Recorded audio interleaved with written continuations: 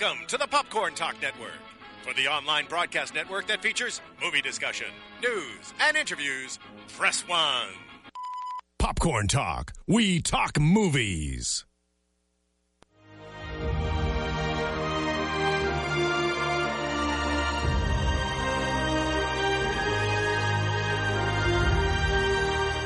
From the Popcorn Talk Network, the online broadcast network for movie talk, Alicia Malone with Scott Movie Mance and the Schmoes Know. This is Profile.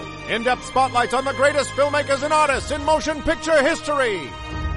Hello, Profilers, and Happy New Year! We are back with our first episode of Profiles for 2015, and boy, have we got a doozy for you. We sure do. Our first Profiles for this year is Tim Burton! And not only are we profiling Tim Burton, but right before we broke for the holidays, we sat down to interview the man himself, and we are going to roll that for you later in the show. Yes. They set it up just for us. I know. They changed the lighting. They added in another chair, and he was so lovely too. He was great. So I can't wait for everyone to see that. A big shout out to everyone who is watching live right now on YouTube, and if you're listening to this on iTunes later on, you can watch this show live. It will be live every Tuesday at 3 p.m. LA time, and I'm keeping an eye on the comments here. Hi to Ken Knapsack, who's watching live. What's up, Pit Boss? And I'll try to read some of the best ones as we go. But what is it about Tim Burton? I mean, he's a very distinct filmmaker, isn't he? Very distinct. Here's a filmmaker who for 30 years now, exactly 30 years, he made his directorial debut for a feature film with 1985's Pee-wee's Big Adventure. And when you think about Tim Burton, you think about films that are dark, gothic, kind of funny, fantasy, very moving, unexpectedly moving. Really beautiful to look at, very quirky. And there's also like there's like a playfulness to them too. Childlike, and the lot of the protagonists are sort of social misfits, outcasts. But there's no one like him. There really isn't. There really isn't, and that's why his films get described as Burton-esque. Yes. And no one can really do it like Burton. You know, he's had a career for over 30 years. He's made 17 movies. He's had some ups, he's had some downs, but his ups have been so strong, and that's why he's really good director to profile on our show. Well, he's also a filmmaker who's worked with a lot of the same people over and over and over again. Johnny Depp. Obviously, Johnny Depp 8 times. Danny Elfman 15 times. Wow. Colleen Atwood, costume designer, 10 times. Yeah. And when all these people are working at the top of their game, the result is brilliance, as we'll find out on today's show. So he had a wonderful life, you could say. Yes, he did. That brings us to our segment called It's a Wonderful Life. Let's roll the video. Hi, Ken. Timothy Walter Burton was born on August 25, 1958 in Burbank, California. His mother, Jean, owned a cat-themed gift shop, and his father, Bill, was a former minor league baseball player who later went on to work for the Burbank Parks and Recreation Department. Burton found solace from his reclusive childhood drawing cartoons and watching old movies. He studied character animation at the California Institute for the Arts, where his short film, Stalk of the Celery Monster, attracted the attention of Walt Disney's animation department. After graduating CalArts in 1979, he went to work for Disney full-time as an animator and a storyboard artist on feature films like The Fox and the Hound and The Black Cauldron. But Burton longed to direct his own projects, and after his 1984 live-action short Frankenweenie caught the attention of actor Paul Reubens, a.k.a. Pee Wee Herman, another CalArts alumni, Burton was selected by Reubens to make his feature directorial debut with 1985's Pee Wee's Big Adventure. The film was a hit, I Know You Are, But What Am I?, costing just $8 million to make and grossing more than $40 million at the box office. With his even more successful follow-up film, 1988's Beetlejuice, Burton solidified his reputation as a writer, producer, and director whose gothic, offbeat, and stylish films were also loads of fun, entertaining, and big-hearted.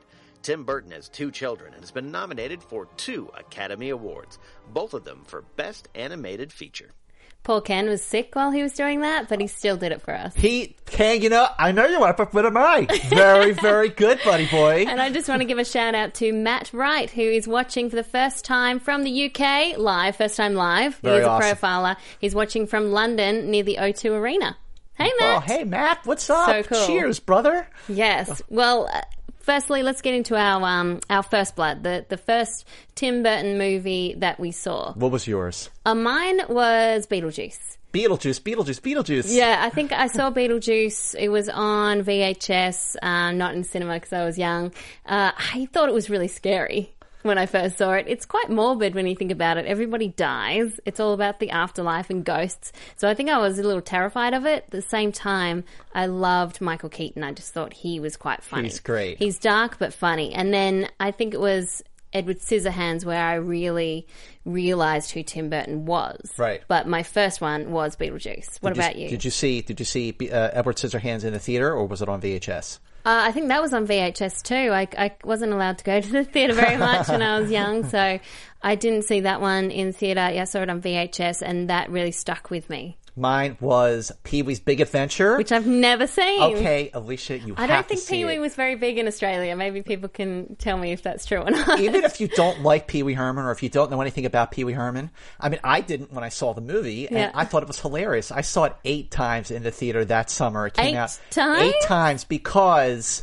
I used to be able to do a mean Pee-wee Herman imitation. Okay, do it. Okay, this is the same exact pen I bought the night my bike was stolen. Why? What's the significance? I don't know. All right, so I know you are, but what am I? Oh my gosh, that's awesome. But, you know, the tequila dance, the 8th time I saw it, okay, when you see it, you will know what the tequila dance is. All right, I will watch it. But I got kicked out of the movie theater for doing the tequila dance. The payoff of this story is when I went to my 25-year high school reunion in 2011, people still called me Pee-wee. Oh, that's so great. I don't know if I like being called Pee-wee. No, but you do it really well. From the little I've seen of Pee-wee, you do it really well. Well, Pee-wee Herman didn't quite make our Fast Five, but let's see what did at Fast Five. Number 5 is... We come in peace. We come in peace. We come in peace. Mars Attacks. Or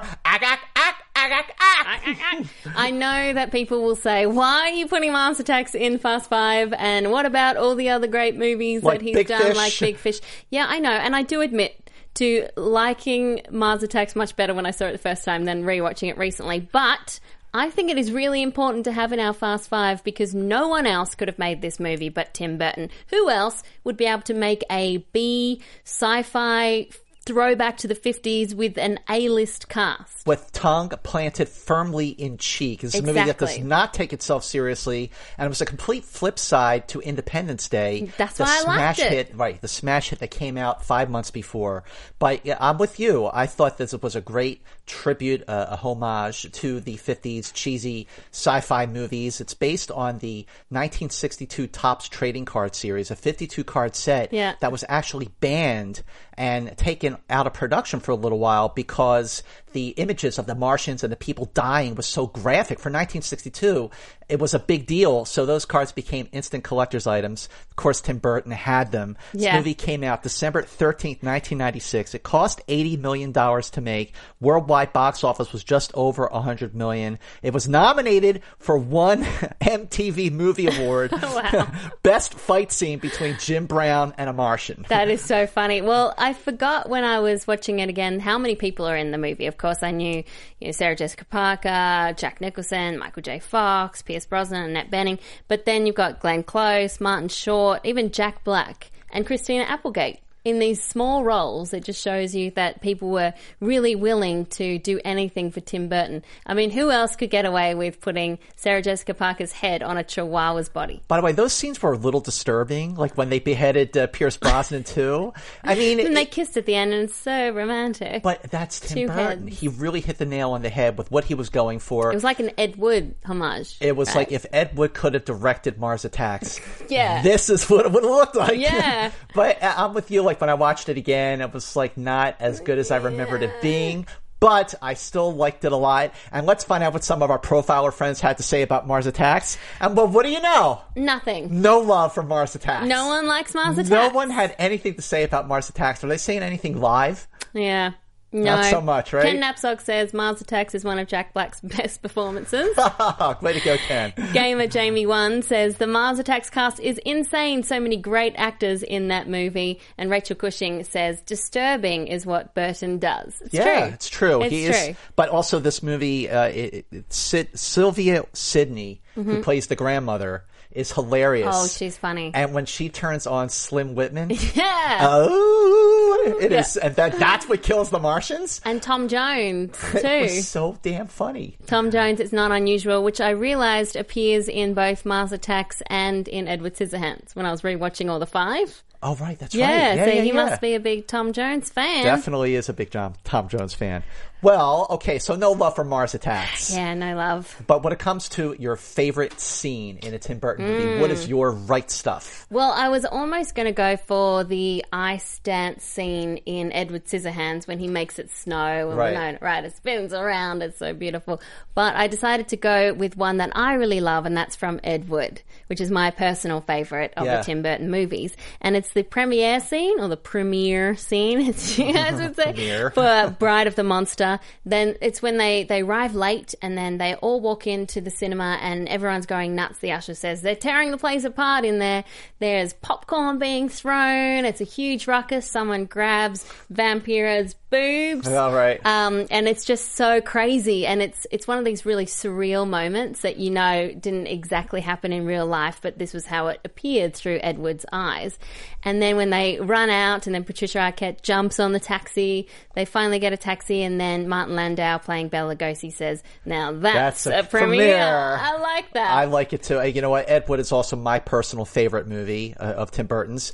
Now, people are going to say, well, if it's your personal favorite, why isn't it your number one movie? No, I'm giving away the beans here. Don't give it away. But I think we should clarify that just because a movie is our personal favorite, it doesn't mean it's the best. It doesn't mean it's the best, because there are other factors that go into it. Yeah. Obviously, box office, maybe reviews, and just maybe because it's more broad. I think a movie like Ed Wood, because it didn't do so well, but people who love Hollywood and love movie making love it. But anyway, my favorite scene is also from Ed Wood, and it's really, really short. Okay. But can you guess which scene it is? I was going to say in the haunted house. Okay, that's a good scene. I like that I scene. love that scene, actually. But that's not my favorite. My favorite scene is when Ed Wood meets the man Orson Welles. Oh, yeah. Yeah, that played is by a good scene. Vincent D'Onofrio. Well, his voice was overdubbed. Yeah, it's different voice, right? But he looked just like him. He really did. And it's so fun to see the world's best director of the time with the world's worst director of the time, but they both share the same creative passion. And also, just as an honorable mention for my favorite scene in a Tim Burton movie, at the end of Big Fish, when the son realizes that his dad was telling the truth, and everybody shows up for the funeral. I mean, it was so moving, and it's just such a great payoff for a movie that's really about relationships and about fathers and sons. Exactly. But anyway. Well, you could say that Tim Burton is definitely a director who loves the details. Oh, he definitely is. That's my segue. That's your segue too? For the last detail, where we tell each other little known facts, things that you might know or you might not know. Hit me up. So, did you know that the casting of Michael Keaton as Batman was so controversial that fans wrote 50,000 letters to Warner Brothers to complain? 50,000. They didn't send emails? Oh, this was 1989. This is a little before emails. Social media, before emails. People were 50,000 outraged. You think Ben Affleck can relate? He got millions of tweets. Millions of tweets. You think Ben Affleck called up Michael Keaton and was how did you do it? Dude, how did you deal with this? Mine is Batman. Also from Batman. Did you know that Robin Williams was originally offered, well, he wasn't originally offered the part of the Joker in the first Batman, but he was offered the part of the Joker when Jack Nicholson got cold feet. Oh. But the problem was that Warner Brothers used Robin Williams as bait to get Jack Nicholson to commit. So Robin Williams was so pissed off, as he should be, that when he was offered the part of the Riddler for Batman Forever a few years later, he turned it down, and he actually didn't make a movie for Warner Brothers for years until Warner Brothers apologized. Wow. And also good that he wasn't in Batman Forever. Yeah. Batman Forever was okay. It was Batman and Robin that sucked. No, Batman Forever was... Oh, you didn't like that one either. Nah. Okay. Here's another detail about Batman. The Batsuit involved 28 models, 25 capes, and 6 cowls. And the cowl was attached to the cape. So that's what led to the term the Bat Turn. The Bat Turn. Where Michael Keaton couldn't actually move his neck without moving his whole body. So it would be hard to save anyone when you're like that. Apparently that was the same with George Clooney. He laughs that they had to kind of wheel him out and he'd be like, I'm Batman, and then wheel him back and he couldn't do anything in that suit. So when Christian Bale when it came time for him to play Batman, he's like, I need to turn my head, man. I know, otherwise it's like the dramatic chipmunk. It's like... Yeah, the dramatic turn, the dramatic back turn. Well, did you know who made her feature film debut in 2003's Big Fish? You'll never guess who it is. I couldn't believe it when I read it. I actually did some more research on it because I'm like, there's no way that this person made their debut in a Tim Burton film, Big Fish. Miley Cyrus. What? Miley Cyrus played Ruthie at age 8 in Big Fish. Pre-twerking Miley Cyrus. Oh my gosh, that word. I hate that word. All right, what else you got? That's all I got, but I'm going to look at some little comments. People laughing about Batman Forever was terrible. Yeah, I think so too. And Batman Returns, not sure about the execution. Yeah, in Batman Returns wasn't great. That right? Yeah. Let's keep going then. Let's keep going then. But one more bit of trivia. Because I don't have any others. One more bit of trivia for you, my friend. So in Mars Attacks, Warren Beatty was supposed to play the president. When he got cold feet, Paul Newman was cast. But then he didn't take it, so Jack Nicholson took it. And then Jack did 2 roles. And he played 2 roles. Also cast, originally considered for the part of the First Lady before Glenn Close, Meryl Streep and Diane Keaton. Wow. There you go, Miss Malone. There you go. I did not know that. But let's keep going with our Fast Five. Number 4 is... I'm Batman. Of course. I'm Batman. A Batman. Batman. 1989, June 23rd. Movie is a little more than 25 years old. I got to tell you, this holds up great. It holds up so great that if you look at the modern superhero movies today, Batman could have come out today and it would fit right at home. It doesn't look dated like the Superman movies. No, it doesn't. I think this was a film that really reinvented the superhero movie, because before this there was Superman, which was all very optimistic and very much of its time. Very much. You rewatch Superman now, you can definitely tell it was made back then. But Batman, it's got this really dark tone to it, and true to Burton's form, he focused more on Batman and Bruce Wayne being the outsider, the outcast, rather than the typical hero. And actually Tim Burton says about the casting of Michael Keaton, because he was known as a comedic actor and that's why people were upset about the casting, but he says he doesn't look like a superhero, and that was the point. He looks like a guy who would need to dress up like a bat for effect. I agree with that. I definitely agree with that. And Tim Burton actually referred to this movie as the complete duel of the freaks. And Burton himself was inspired by seminal Batman comics like The Killing Joke and The Dark Knight Returns. And it looks like the production design is beautiful. There's so much detail to beautiful, gorgeous, dark. It doesn't look like it's set in the real world. It definitely looks like a comic book. And maybe just because I just watched Blade Runner recently for the 50,000th time, it does have a little bit of that look as well. Gotham City looked a little bit like LA in 2019. It's less rain. Without all the rain. I was going to say. All right, come on, we're back. Same person. But this was the highest grossing movie of 1989. It made $251 million domestically, $411 million worldwide. It won 1 Academy Award, the only award it was nominated for. Best Art and Set Direction. It was nominated for a Golden Globe. Best Actor in a Musical Comedy, Jack Nicholson. Love that Joker. Oh, he's so great. He's so over the top. It's definitely a lot campier than the Christopher Nolan movies. Oh, you kidding? But that's actually the brilliance of Nolan's Dark Knight. Yeah. Because his Heath Ledger as the Joker was completely different from Jack Nicholson. You had to be different because Jack Nicholson was so iconic. Well, before Tim Burton came on, he was just 29 years old, by the way, when he directed this movie. Tim Burton? Tim Burton was 29. No way. I didn't so realize crazy. That. But before he came on board, they were considering Joe Dante, who did Gremlins, and Ivan Reitman from Ghostbusters. They were both attached, but then they left. The only thing I think that really dates this movie is the Prince songs. The songs, yeah. The Prince soundtrack. The soundtrack, the score by Danny Elfman is great, but the soundtrack by Prince. Yeah, I agree. One thing I want to say is in terms of Tim Burton's blockbusters, I mean, obviously a movie like Alice in Wonderland is his most successful. That made more than $1 billion worldwide. Commercially successful, yeah. Commercially successful. But I think in terms of fully realized blockbusters, Batman is the one. It's not his best film overall, but in terms of the big studio blockbuster type movies, it is the most fully realized and his best. It was him coming on board with a studio film and making it his own. My question to you, Mr. Matt, yes, is a Malone. question that was posed in Neighbours with Seth Rogen and Zac Efron. Who is your Batman? Who is my Batman? And maybe who is your Batman and who is your Bruce Wayne? Are you Christian Bale Batman? Are you Michael Keaton Batman? Well, I would say that, I've given that a lot of thought. I've given that a lot of thought. It's important stuff. And by the way, that was a question I was going to ask you as well. Oh, right at the top of my list here. Of course. I would say that my Batman is Nolan's, but my Bruce Wayne is Burton's. Same as me. Yes. Because, why? Okay, well, Christian Bale, I think he definitely embodies that Batman, that hero. I can imagine him saving lives more than I can Michael Keaton. But Michael Keaton plays the outcast really well. And I like the way that was focused here about Bruce Wayne just being this weird guy in a mansion, because you have to be pretty weird to do all this stuff. I love, of course, Nolan's Bruce Wayne, how he grounded him in reality. But to me, I grew up watching Michael Keaton. So that's why I think of him as Bruce Wayne, but I never quite bought him as the Batman flying around. Okay, follow-up question for you then. Uh-oh. Who is your Joker? Is it Jack Nicholson or is it Heath Ledger? That's so hard, isn't it? That's a hard one, yeah. They're I would both have to great. say it's Heath Ledger now. Why?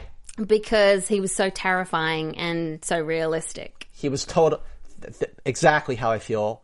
And because the Batman movie from 1989...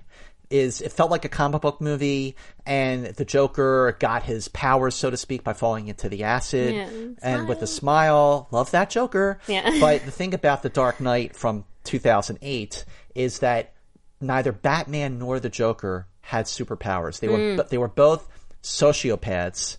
The only difference is that Batman was on our side. Yeah. But you saw more, I think, in The Dark Knight that Batman and the Joker really needed each other. Yeah, exactly. But we're digressing. We're getting off topic. But maybe people can weigh in and tell us who they think is their Batman, their personal Batman, their personal Bruce Wayne. But the interesting thing to note about Jack Nicholson is not only did he get a percentage of the box office, he also got a percentage of the merchandise sales. Wow. And Batman created more than $750 million in merchandise sales, just from the movie that summer. So we have Burton to thank. So yes, everything that comes after it. But everything that's come after that, and the only other movie I'd seen that had created such a merchandising bonanza was Star Wars. Yeah, and maybe Planet of the Apes from the 70s, which is before your time, but not mine. Well, let's see what Schmoville and our profilers have to say about Batman. Seb Lacey. Hi, Seb. Hi, Seb. Says, Tim Burton's Batman is one of my favorite films. I remember watching it at the drive-in as a kid. How cool would that be? That'd be awesome. There are so many great things about this movie. The dark atmosphere, Danny Elfman's gothic score, Jack Nicholson's over-the-top Joker, and the inspired casting of Michael Keaton as Batman.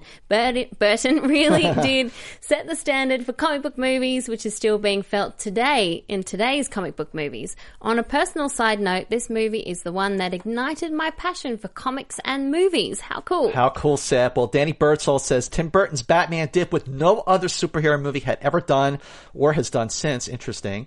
It proved it's possible to be both dark and mature, but also have an over-the-top nature. The music score by Danny Elfman is a masterpiece and is the best Batman score ever made. Michael Keaton is perfect as Batman. People may have complained about the casting at first, but that's what makes him so perfect, because, Alicia Malone, you should never suspect that Bruce Wayne could ever be Batman. Well said, Danny. Well said, said, Danny. Well, Rachel Cushing has weighed in on the YouTube live chat. She says, I actually like Christian Bale's Bruce Wayne. He had the duality down a little better, the playboy outcast.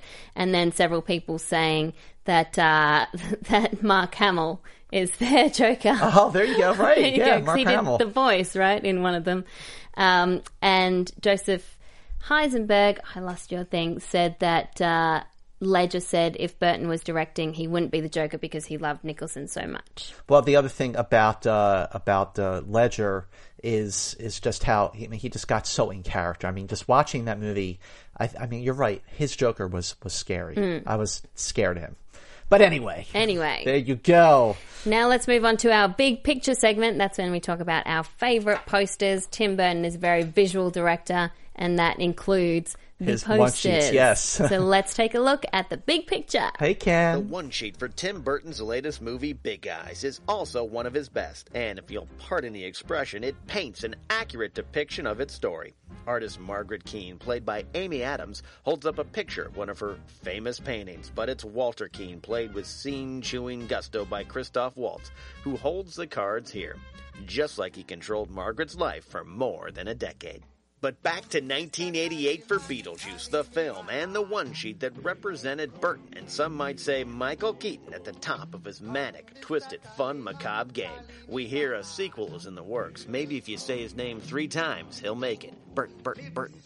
And then there's 1993's The Nightmare Before Christmas, produced by Burton and directed by Henry Selick. Dark, stylish, imaginative, heartfelt, and with beautiful music, became an instant classic for not just one holiday, but 2, Halloween and Christmas. Yay, Ken! Yay, Ken! Way to go. Thanks for, batting it in and hitting a home run when you weren't feeling well, buddy boy. I know, and he said, Batman was the event movie of that summer. The anticipation sitting in the theater was palpable. Totally. I can imagine. And Joseph Heisenberg says, Alicia says my YouTube name. Yay! Hooray! There you go. Hi. Hi, everyone watching live. Hi, everyone watching live. Make sure you tune in every Tuesday at 3 p.m. LA time, Pacific time. And we interrupt this profiles to bring an important message. Please, very, very important to do a few things for us.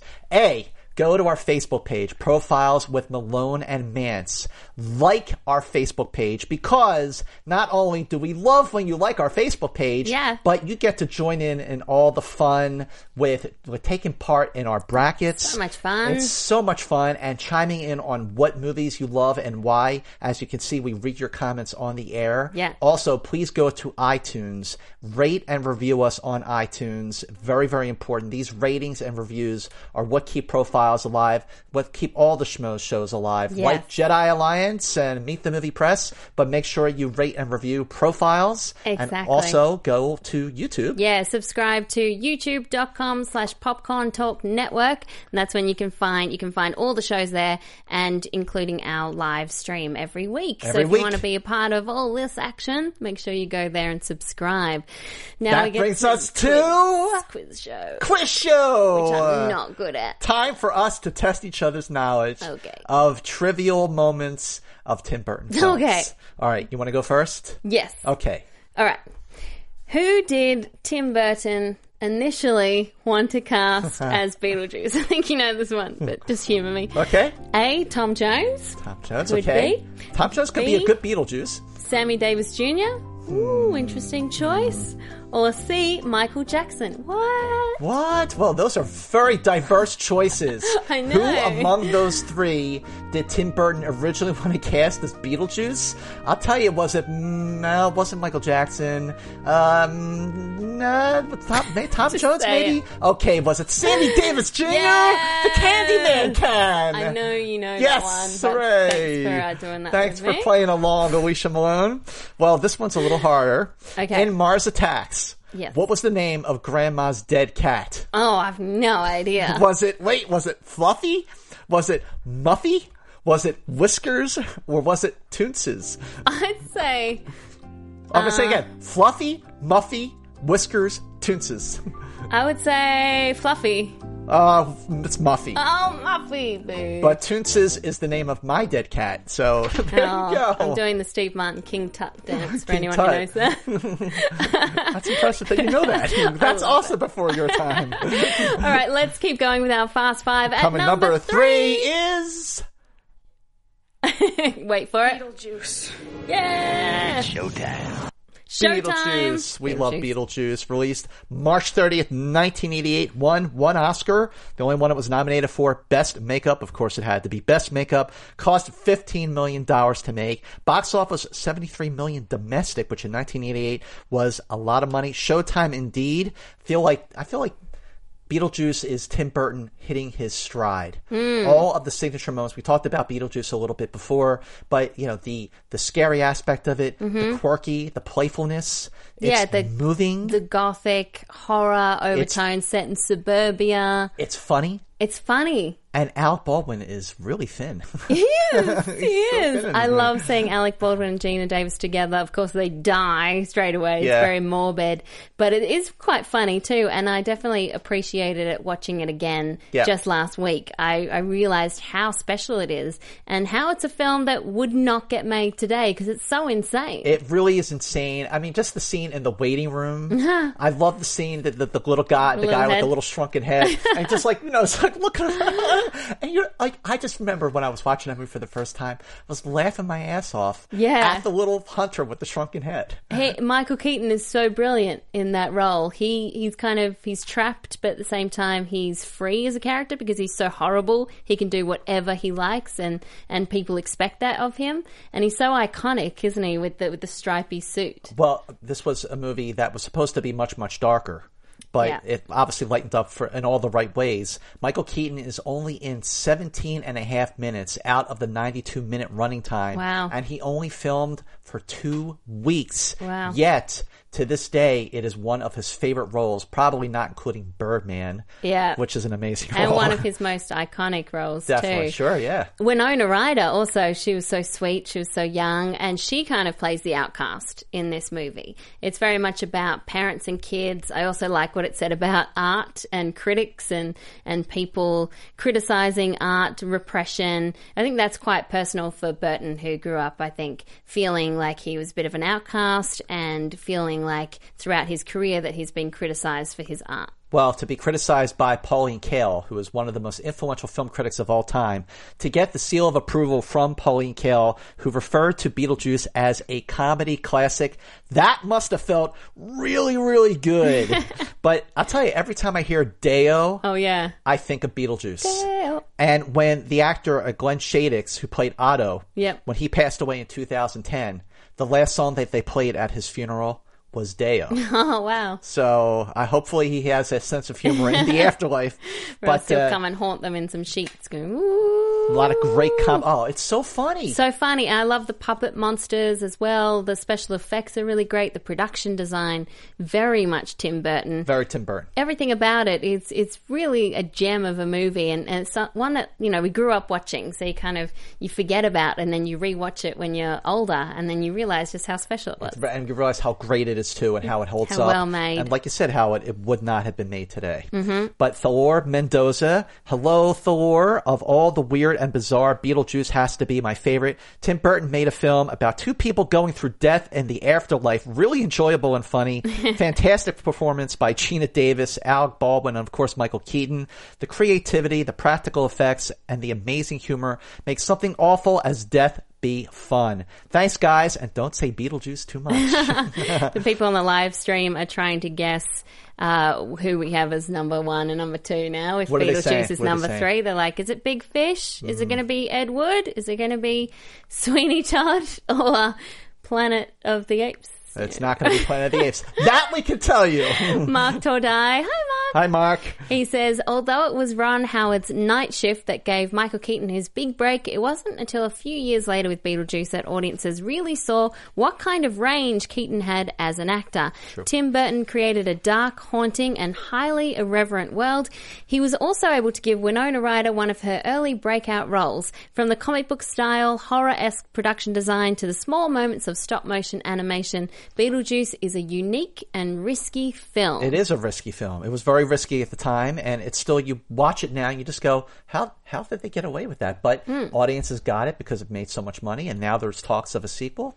Yeah, would you like to see that? I don't know. I don't know. I mean, part of me does, part of me doesn't. What if it's not good? If it's not good, then, well, we'll always have Paris. Shame. But we're going to be talking about Beetlejuice with our player segment where we talk about our favorite characters. So what did you love about the character of Beetlejuice? He was just wacky. He just said whatever was on his mind. Anything goes. I mean, when Michael Keaton came on the screen, not that I wasn't enjoying the film before that point, but it just came to life. Yeah. Like he just grabbed, just like his character, he grabbed the role by the balls. Yeah, he did.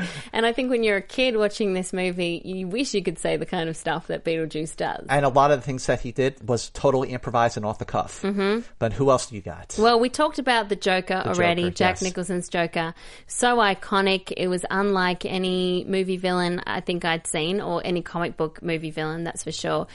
So creepy, but also really funny and, as we were saying, very campy when you look back. Well, what about, well, now you have to go back and you have to watch Pee-wee's Big Adventure. Yeah. Trust me, if you love Tim Burton, you will love this movie. And why do you love Pee-wee? Why did you love him when you were young? I could imitate him. I had really short hair for a little bit when I was in high school. And I wore like a little suit. I dressed up as Pee-wee Herman for Halloween one time. But Pee-wee was a sweet guy. He just wanted to find his bike, which he was told was in the basement at the Alamo. Just watch the movie. Okay. It'll all make sense. I will watch it. I love Ed Wood as well, for a similar reason that you like Pee-wee Herman. He's such a nice guy as portrayed in the movie. Very optimistic. He's very passionate about his movies, and he'll do anything to get a movie made. And I think that takes a lot in Hollywood. So you watch him, played by Johnny Depp, and you really root for him. Well, you also root for Jack Skellington from The Nightmare Before Christmas, a movie that Burton produced but did not direct. It was just a little Jack Skellington and a little bit of Edward Scissorhands. Nice. Two great Burton characters there. But this was a character. It was a great movie. It was an instant classic, not just for Halloween, but for Christmas as well. And it was just a beautiful love story. And the music was fantastic. And it's just watching the stop-motion animation directed by Henry Selick. Yeah. It's just a lovely, wonderful film. That's a movie that I forget Tim Burton didn't direct himself. It feels like he directed it, doesn't it? It feels exactly like he directed Especially when you watch Corpse Bride. Yeah. I mean, that's sort of like a sequel of sorts. And then Frankenweenie because of the stop motion. Exactly. Yeah, but I mean, Nightmare Before Christmas is an absolute classic. Well, over on our Profiles with Malone and Mance Facebook page, they've been having these great brackets. Yes. So this week they did favourite Tim Burton film. It got down to final four, which was Beetlejuice versus Ed Wood and Batman versus Edward Scissorhands. Came down to the final two of Batman versus Beetlejuice. Can you guess who won? Let's say Batman. Batman won. Well, it's Michael Keaton versus Michael Keaton. I know. So he won either way. Damn. But yeah, Batman is the favourite film according to our profiles. And again, just go to our Facebook page if you want to take part in all that. Go to our Facebook page anyway. It's Profiles with Malone and Mance. Go there, like it, join in on the fun. I think Scott Mance could sell anything. You could sell snow to Eskimos. Here's what you got to do. Okay, right now on our Facebook page, I think we're like 1,966 likes. By the end of this broadcast, I challenge all the profilers watching live to get to 2,000. Bring us to 2,000. Bring us over 2,000 profilers. Share our Facebook page with all of your Facebook friends. Tell them, boy, you don't know what you're missing. This is the best podcast ever about movies, and it is. Exactly. We love doing it. We just want to keep doing this every week, so please like our page. Subscribe to Profiles on iTunes and subscribe to us on YouTube. And I'm enjoying reading all the live comments as we do this stream. Joseph Heisenberg, don't worry, I don't think you actually like Planet of the Apes. So you're off the hook there. Oh, boy. Matthew Adams says, Ed Wood is the best character. He was a cross-dressing imperfectionist and he was a real guy. And Robbie Reed says, Edward is my favourite character, so innocent and so funny. And that segues nicely to our Fast Five number 2, which is... I like to dress in women's clothing. Ed Wood! Released September 30th, 1994. This is Tim Burton's first R-rated movie. And also his lowest grossing film and his first commercial failure. I'm sure a lot of people will say, why are you putting this at number 2? There's several reasons. This is my personal favourite. Mine too. Ed Wood, because it has a lot to say about Hollywood. I love how it talks about the delusion that is needed to get a film made. I love that it focuses on this Hollywood outsider, this outcast, this cross-dressing, schlocky, hacky film director, but he never lets go of his dream. That's infectious. He's nice about it too. He's ambitious, but he tries to do good things. He tries to do good things by Bela Lugosi. It's an interesting story, and even though the biopic is not 100% factual, as we said before, it's very surreal and it's optimistic. It's seen more through Ed Wood's eyes rather than what actually happened. It is so uplifting to watch, isn't it? It really is uplifting. In fact, it's so uplifting that even though he is a horrible filmmaker, he believes in himself so much that you believe in him too. Yeah, and it also takes a look at the 50s in Hollywood, which is so my favorite era. Yeah. I romanticize that era so much. So any movie that talks about the 50s, I'm in, or any movie from the 50s, really. It's a movie that is one of the best movies ever made about Hollywood. Like you said, it was the lowest grossing movie of his career. $5.9 million is all it made. It cost $18 million to make, so it basically cost more to make than all of Edward D. Wood Jr.'s films combined. Oh, wow. But what I love about it too, like you said, it's so idealistic and optimistic. Tim Burton does not judge he does not judge Ed Wood. No, and I think he feels an affinity with him. Not that Tim Burton is a terrible director by any means, but I think he appreciates how Ed Wood was really focused on getting his vision across and didn't want to bend to producers and everyone else who has to have their say. And also that he had a unique vision. That he was trying to do different things. Vision, no question different about things it. from everyone else. And can you imagine trying to pitch this movie, Ed Wood, to the studios? Like, I want to make a biopic about the worst director ever. Oh, and in black and white. Wow. Even with a great cast. It's a miracle it got made. I know. But when you look at back in the early 90s and the late 80s, Tim Burton was at the top of his game. He really hit his stride. Powerful. He was powerful. He had Beetlejuice, he had Batman, he had Edward Scissorhands. Yeah. So, and then Batman Returns, which wasn't as good, but it still did make a lot of money. It was a successful film, and he was going to direct the third Batman, but he just produced it. But Ed Wood was his passion project. It was his labor of love, and that love shows. And the interesting thing about Ed Wood is out of all the 17 movies that he directed, 15 of them were scored by Danny Elfman. This was not one of them. Yeah. The score for this movie was by Howard Shore. And it's perfect. It's a perfect score, but it does feel like a Danny Elfman score, regardless of that. And it was written by screenwriters Scott Alexander and Larry Karaszewski, who just worked with Tim Burton again recently on his latest movie, Big Eyes. Yeah. And Big Eyes, I felt, while I liked it a lot, I felt like it was probably his best movie since Big Fish or even Ed Wood. Yeah. I love Johnny Depp in this movie as well, because people talk about now he goes all over the top with all the disguises. He always has to have something on his face, and here he had the fake teeth. Yeah. But he brought such humanity to this character. He made him so realistic. And then you have Bill Murray as Bunny, and I love Sarah Jessica Parker as well.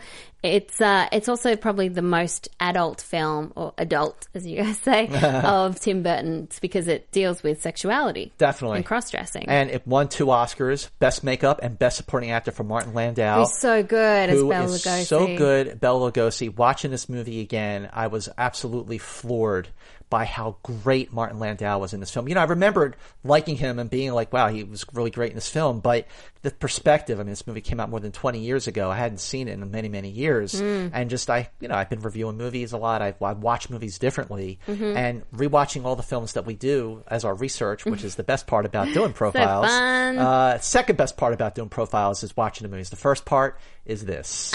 Right here. So sweet. Talking to Alicia Malone about movies.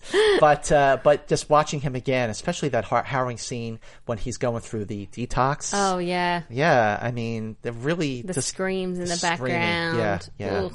Oh, but it's such a moving relationship between Edward and Bella. Yeah, I love that Edward really believes in Bella and wants to give him his comeback, even though he's a little misguided with the films he makes. But I like that Bella trusts him too. Right. Well, it did give him sort of a comeback of sorts. Now, our fave, Liam Logrand, he wrote in about Edward. He said, Edward is my favourite Tim Burton film because as someone who loves and adores movies, I love the behind-the-scenes look at both filmmaking and classic Hollywood in general.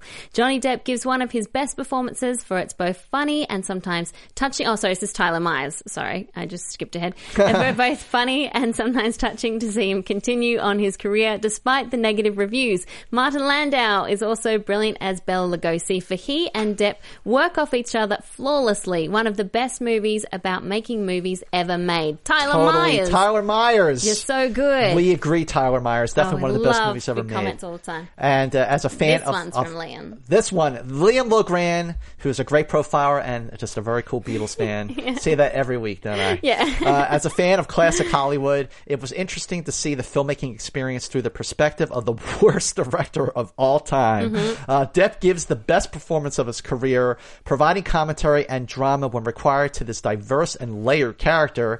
The rest of the supporting performances are also fantastic. However, two that stand out for me, Martin Landau as Bela Lugosi, Vincent D'Onofrio as Orson Welles. They both perfectly captured the icon's personalities and characteristics. It's definitely my favorite film about making films behind Sunset Boulevard. Way to go, Liam. I love movies that talk about making films as well. Oh, so great. As a film fan, a film geek.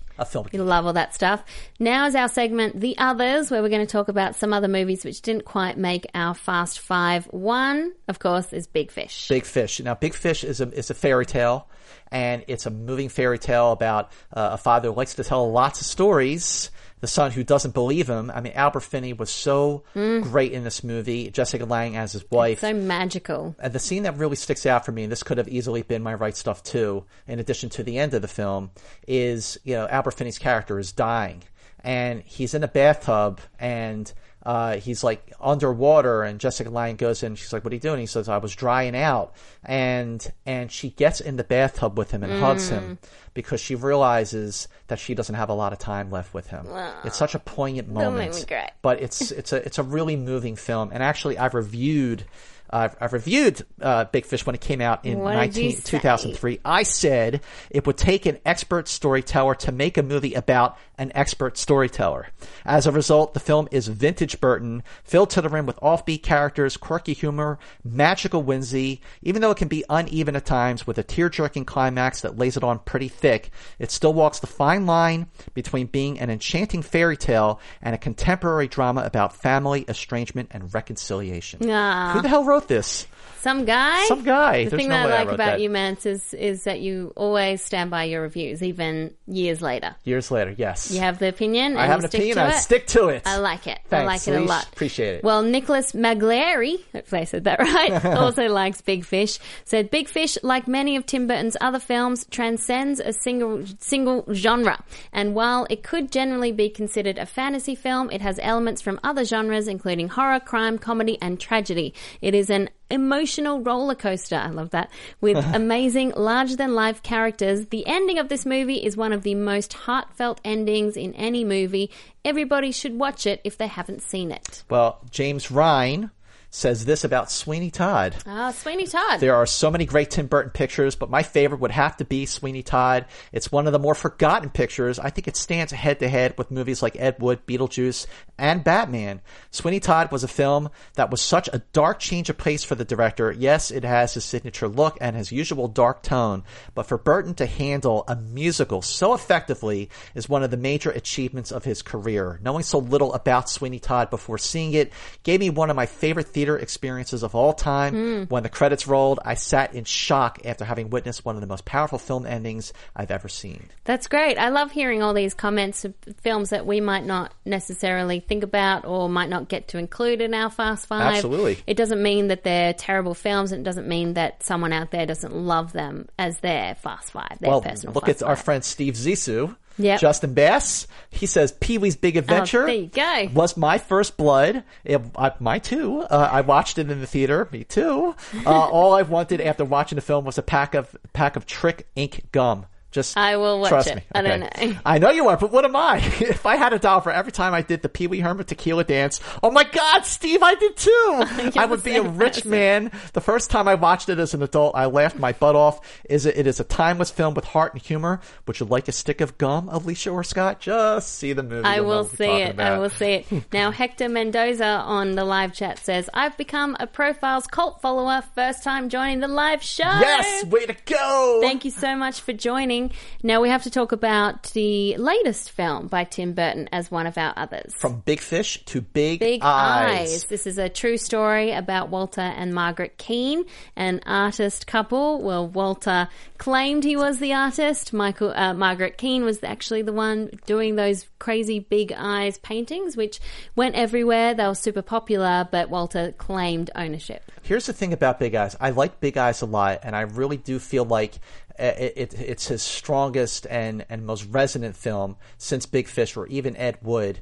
The dynamic between Walter and Margaret, why she stayed in the situation for so long. And again, screenwriters Larry Karaszewski and Scott Alexander, who did Ed Wood, they're obviously very adept at building character.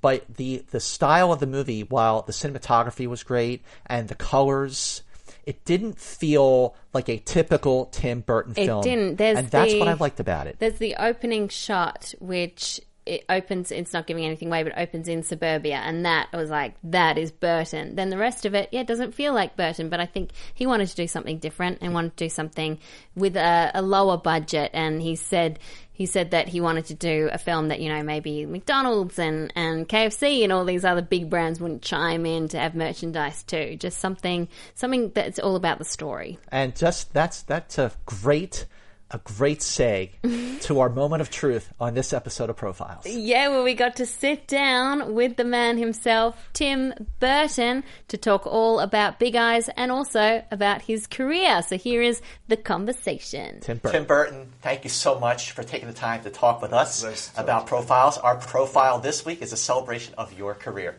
Oh, wow. Why, if I died or something? Really here? Okay. Yeah.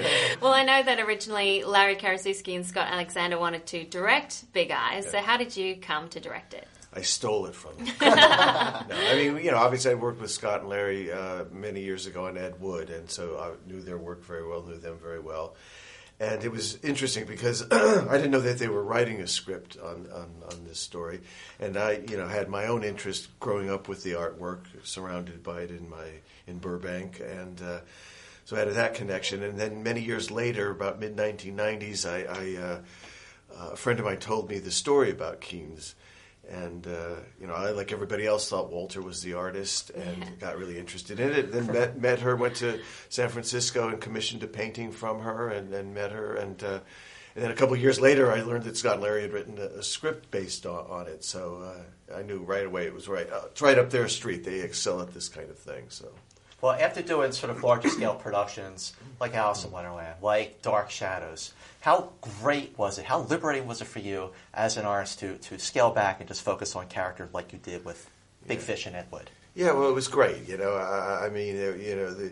was low budget, but it was fun. Smaller crew. I mean, luckily I had great actors. I mean, every actor that I worked with was somebody I had never worked with but admired, and so I was very, very lucky to work and meet new people and give it a different energy, and moving around quickly, trying to make Vancouver look like San Francisco, and things like that. It was quite challenging, but very much fun. And again, I had my own personal connection to this story, so it meant a lot to me.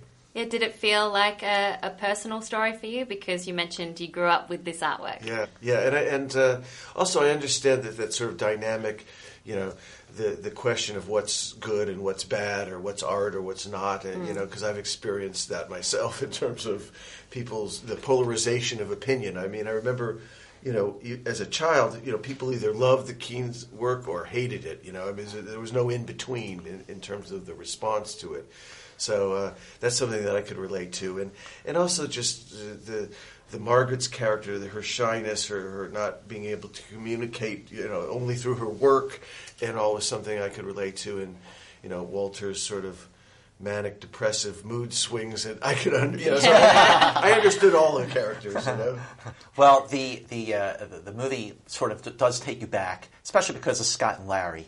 How did this sort of compare to Making Ed Wood, which is also based on a real life character? Yeah, well, they're good at finding these sort of truth or stranger than fiction characters, real stories, and also both the similarity between Ed Wood and Keene is in the sense that obviously they're people sort of outside the mainstream of society on one level, and their work is decisively people are very opinionated about whether things are good or bad, and so they know how to really mine these characters. And this year is actually the 25th anniversary of Batman. So I'm wondering if you could share some of your favourite memories from making that. Well, I just remember being ill the whole time. Really? but it felt new at the time, which felt exciting. I mean, it was, even though it was sort of sometimes criticized for being too dark or whatever. It just felt exciting and new at the time. Working with Michael, who had worked with on Beetlejuice, and then him doing sort of the opposite kind of thing, the more restrained, being Batman, and obviously Jack Nicholson, and it was such a great help, supporter of me at that time, because I hadn't really done a big movie. So I was felt very lucky and excited to be doing it at that time. And last question, bringing it back to Big Eyes, how great working with Golden Globe nominees Amy Adams and Christoph Waltz on this film.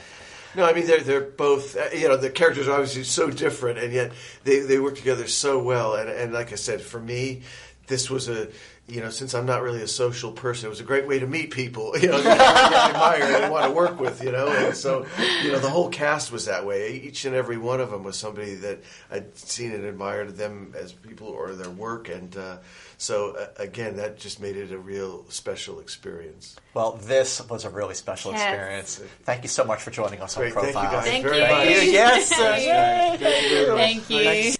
Yay! Yes! All right! We were so excited to talk to him, and he was so nice. He was so nice. He was a lot livelier than I expected him to be. Yeah, really animated, very really animated, fun, like really his funny. movies. Yeah, and I love that Rachel Cushing just said, it's amazing that these directors are excited about this show, and it's nice to let them know how much we love their films. And we definitely do that. We pass that on when we talk to them. And it's amazing how many directors want to talk to us about this show, for the show. Yeah, like Quentin Tarantino wanted to talk to us, but he was filming on location. Yeah, comments about that. He couldn't, but he said best wishes. It blows my mind. And when I was trying to find a guest for the Ridley Scott show, I reached out to Harrison Ford, and his publicist was like, he was going to do it.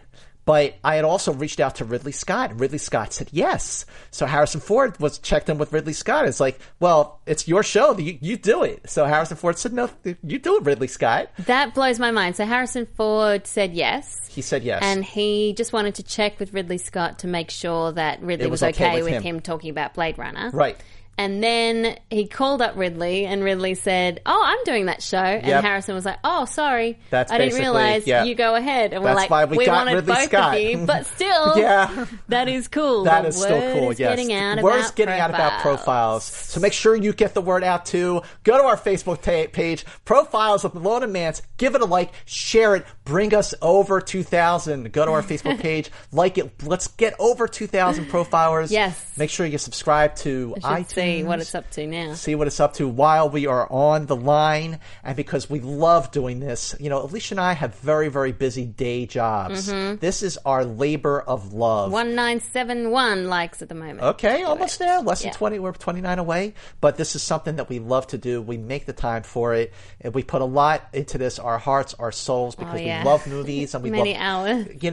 But it's something we just love to do. It's so much fun. I mean, this is the dream gig for any film film geek. Totally. And it's a show that we all created here at Popcorn Talk Network, and we love doing it. So we just need to keep the ratings going, keep sharing the YouTube videos, keep everything happening so that we can show all our guests, look, everyone's loving our show, and then hopefully we can get bigger and bigger and bigger guests. And people chime in all the time with suggestions, which is I great. love that. I love someone suggested the Coen Brothers. A lot of people have been suggesting that we do composers like yes, John Williams. we will definitely do that. Yes, we will definitely the do list. it. It's But on our list. We haven't finished with Tim Burton just yet. No, we haven't. We're at Fast Five, number 1. Which is? He also created a man. He gave him a heart, a brain, everything. Well, almost everything. Right here, Edward Scissorhands. Alicia is brandishing the Edward Scissorhands bling From as Hot we Topic, speak from mesh Hot Topic, sleeves. Hollywood and Highland in Hollywood. Yeah, so I paid for it though. This movie, yes, was released on December 7th, 1990. Cost $20 million to make. Made more than $86 million worldwide. And without question, this is Tim Burton's most personal film because Edward Scissorhands, the character, was for the misfit, for the outcast in all of us. And this was a character that Burton related to, especially when he was growing up. I love the juxtaposition between suburbia and gothic horror. It's a fairy tale at the same time. It's really strange, but it's so sweet also. It was huge success critically and also commercially. And I feel like this is the reason why Burton is so special, to be able to pull off a movie like this about a guy with scissors for hands and have it be really sweet and touching and talk a lot about the dangers of conformity and how your differences make you special and magical rather than just weird and a freak. Everything we talked about at the top of the show with regards to Tim Burton's movies being dark and gothic and kind of morbid, but also sweet and playful and funny and just gorgeous to look at. Great story, Great too. stories. Everybody was at the top of their game with this movie. Tim Burton, Johnny Depp, working for the first out of 8 times with Tim Burton. Yeah. Colin Atwood, the costume designer. Danny Elfman, his score, which he said was one of his favorites as well. It's beautiful. I mean, this, and because of movies like Frankenweenie, his short, and of course he directed the full feature as well. But this was a film that was loosely inspired by Frankenstein. Yeah, So you can see that. You can see the inspiration there. The creation that's not quite finished. Well, do you know, just because of the way Edward Scissorhands looked, Yeah. that who was originally considered to play the part of Edward Scissorhands? There were a few people. Who? I think you know one of them. Edward has kind of Tim Burton hair. He does have Tim Burton hair. Also, Robert Smith from The Cure. Yeah, looks a little like The Cure. But I think you mentioned Tom Cruise. Yes, yeah. Tom Cruise, actually, they got pretty far into production with Tom Cruise, apparently. But he dropped out when Tim Burton didn't want to butch Edward Scissorhands up. So he didn't want to make him more of a man, more masculine. He wanted him to be this weird guy. Wow. Yeah. Yeah, so he went off and did Days of Thunder instead. Yes, which was very manly. Very manly. Well, also considered for the part were Jim Carrey. Oh, yeah. Robert Downey Jr. I could see that. And a name that you mentioned before in our quiz show, Michael Jackson. He wouldn't need any makeup. Yeah, he would have walked in and been like, okay, let's go. Let's roll it. I think he had the outfit as well. I also love seeing Anthony Michael Hall in the film. You know, he played the nerd in a lot of the John Hughes movies, and here now he's the bully. Wow. He flipped around. He totally flipped it around. And Diane Wiest, so sweet. Oh, she's really sweet. And then Winona Ryder as a blonde, and Winona, I was going to say Wino forever. Winona Ryder and Johnny Depp together, the chemistry. And Kathy Baker, very sexy role for Kathy Baker. I've never seen her try to, play the like sexy MILF, kind of cougar. Totally. Yep, the cougar. Yeah. But this movie, I was actually curious because of the neighborhood. Was it a set or was this a real neighborhood? It was actually a real neighborhood outside Tampa, Florida. Wow. I mean, they painted the houses. Yeah, those 50s kind of suburban candy-colored houses, which are quite surreal.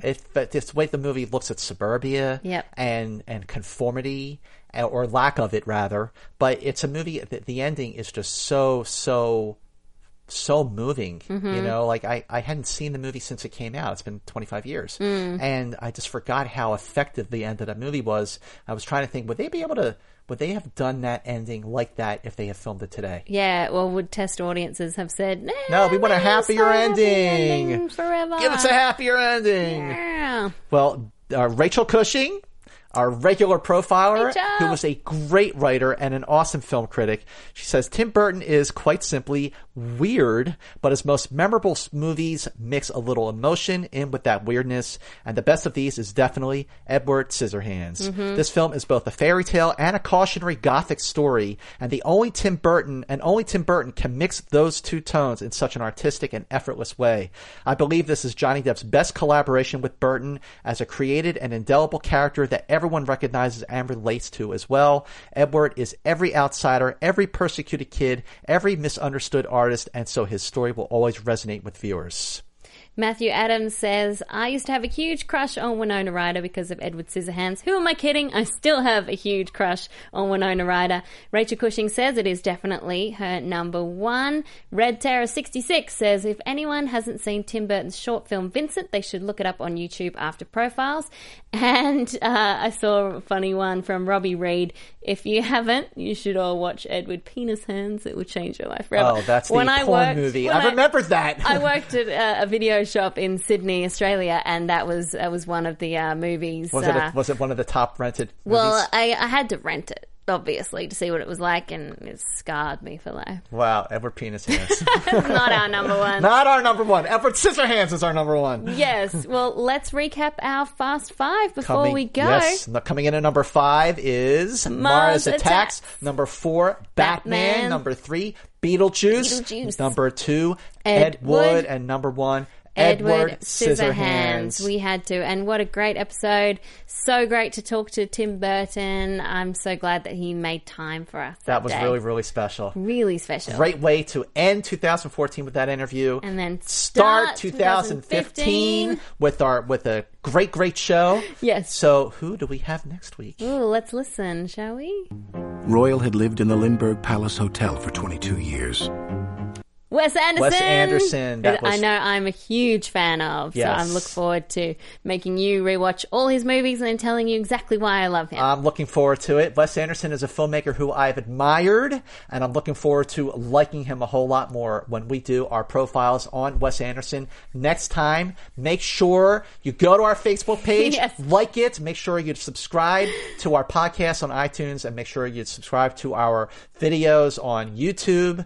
Please spread the word about Profiles. We're very, very grateful for your support. Until next time, bye!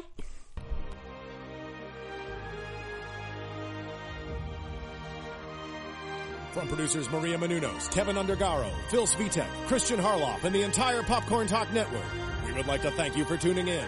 For questions or comments, be sure to visit popcorntalk.com. I'm Sir Richard Wentworth, and this has been a presentation of the Popcorn Talk Network. The views expressed herein are those of the hosts only and do not necessarily reflect the views of its owners or principals.